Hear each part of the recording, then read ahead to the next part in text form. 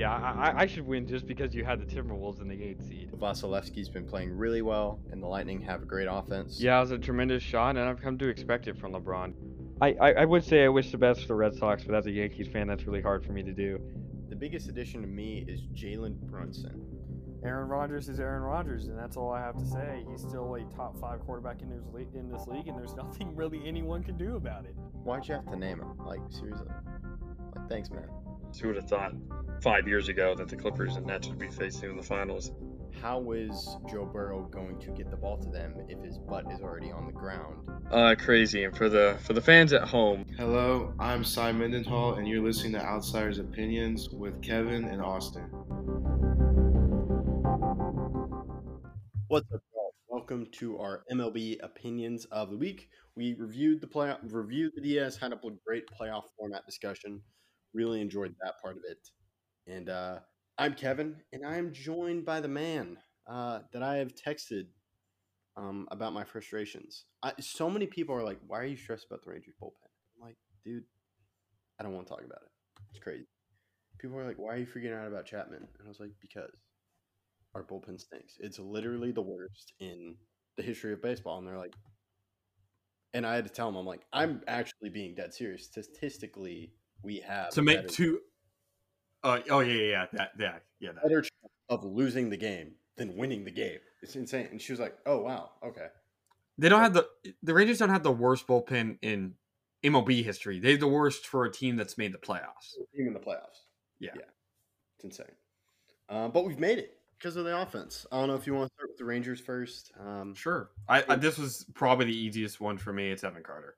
He leads the team in batting average during the playoffs. He leads the team, or he's second on the team in OPS. The first is Corey Seager. And his play in the field has been immaculate. I don't really know if we want to spend that much time on it. I think it's easily him. Yeah, I was curious who you were going to pick, but yeah, I picked Evan Carter. Corey Seager had an amazing DS. Wild card. I know he got a ton of doubles, but to me, Evan Carter's been like the best performer on this team throughout playoffs. That's why I wanted to make sure it's throughout playoffs. He's just insane. He's 21, and the way that he does that, like the full. I don't know. Is there anything surprising to you about how he knows the strike zone so well? I think it helps that the teams that he's faced, or especially in the Orioles series, they're known to be a little bit wild. They're known to walk more than their fair share. So I think he comes to the plate knowing, hey, they don't really want to pitch to me, and that's cool. I trust the guys behind me.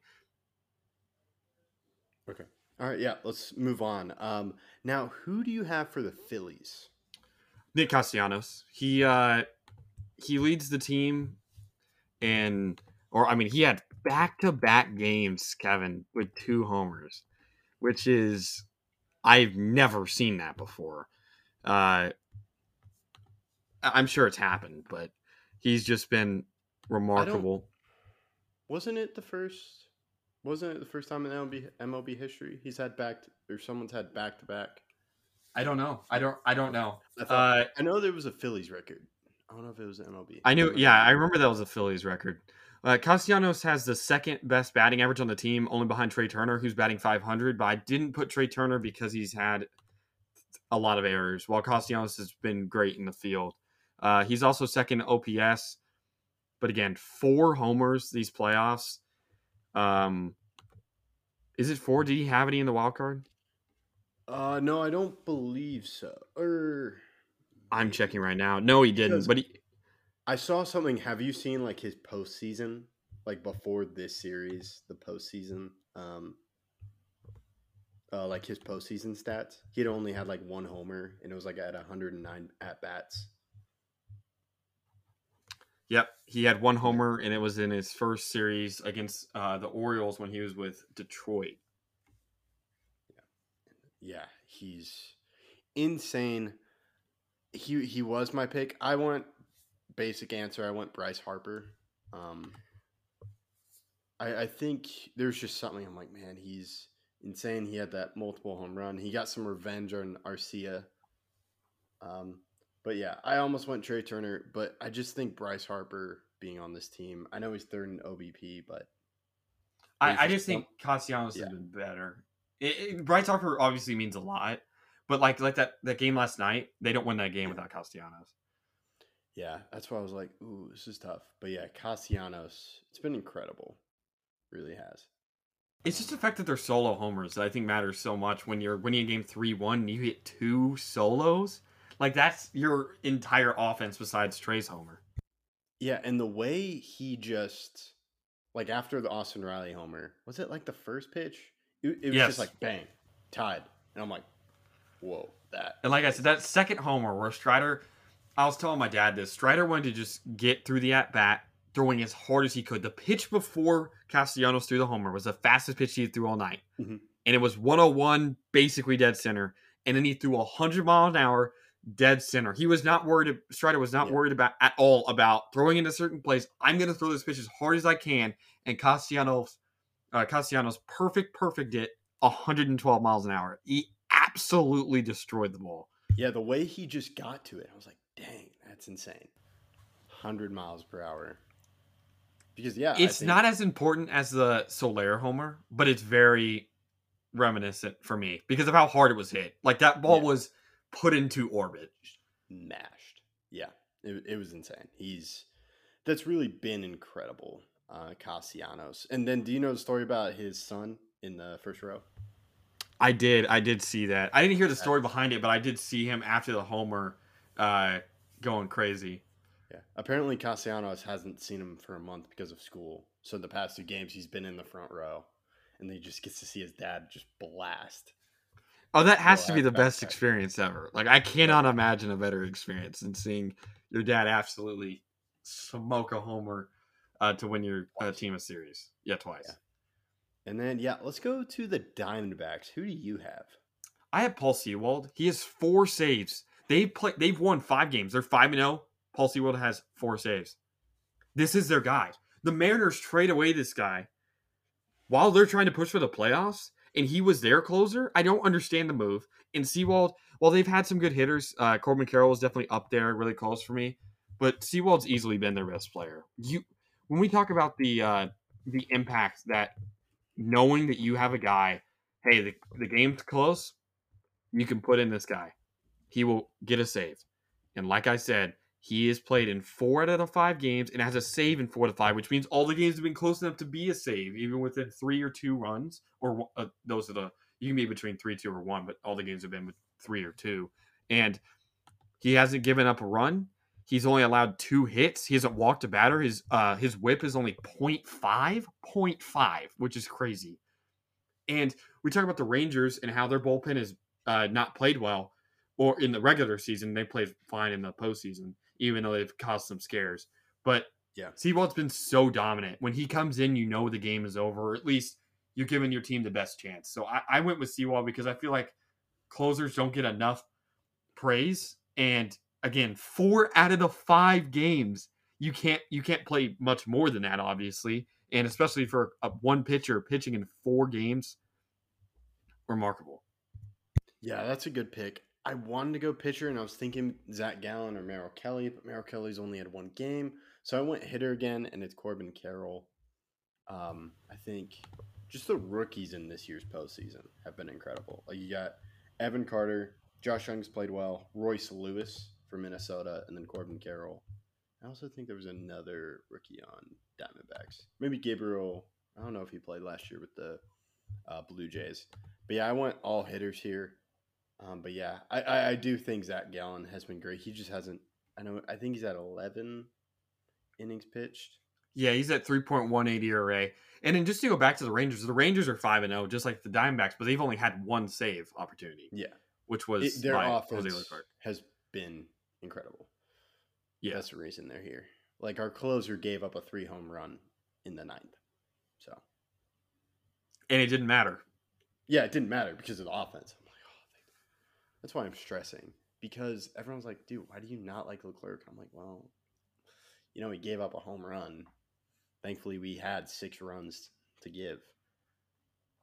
Dude, I swear. What? Stress. I need to search this up while we can talk about the Astros real quick, but I really need to search up what Paul Sewell was given up for because he was I believe it was a middle infielder. I know it was middle infielder. Okay, it was Ryan Bliss, who's in the minors, Dominic Canzone, who is a outfielder and designated hitter, and then Josh Rojas, who's a third baseman, second baseman, and outfielder. Yeah. Rojas was actually pretty good for them, but again, losing a closer, I just don't see how that is worth it. Especially, I think you go. I think it's the Mariners' confidence in themselves in developing pitching prospects. Yeah, but Sewell's been their guy back years, and he's the Diamondbacks guy. And pitching was definitely a question mark I had. But again, you talk about experience. Sewell was on the Mariners last year and pitched in the playoffs. So, worked out. Yeah, I like the trade for the Diamondbacks going to get because they have a surplus of middle infielders. That seems to be the problem with the Mariners because I know they've been trying to figure out second base, well, and then third base too. But yeah, that's to me what because they did the same thing when they were competing. I think it's that now they have a confidence like they have Brian Woo. I think they just have a confidence like, hey, we can go get ourselves a new closer. Now, is that confidence merited? I don't know. So that's my point because they did it a few years ago with what's his name? He's on the White Sox. Oh, Kendall Graveman. Yep. So, but yeah, now with the Astros, I have Jordan. He's leading all of the MLB in OBP. I don't know who you have, but he's also has a 438 average. His OPS is it's not OBP. It's OPS. He's 1.783. Yeah, it wasn't all that hard for me, especially with how this series ended up playing out. It was always going to be Jordan. Jordan's hit 4 homers, the same amount in the DS as Castellanos, but he has a better batting average over the playoffs, I believe. And then, like you said, the highest OPS with, like you said, 1.783. He was not walked enough times. He was only walked once. I feel like they could have gotten more out of that. But 7 hits and 16 at-bats, remarkable. He, I believe, has been the best hitter in these playoffs. Yes. Yeah, I think that's fair to say. Yeah, I think Seager was aided a little bit in his hits in the Rays series. Like, he got a double because Siri was the center fielder, right? Or was it someone else?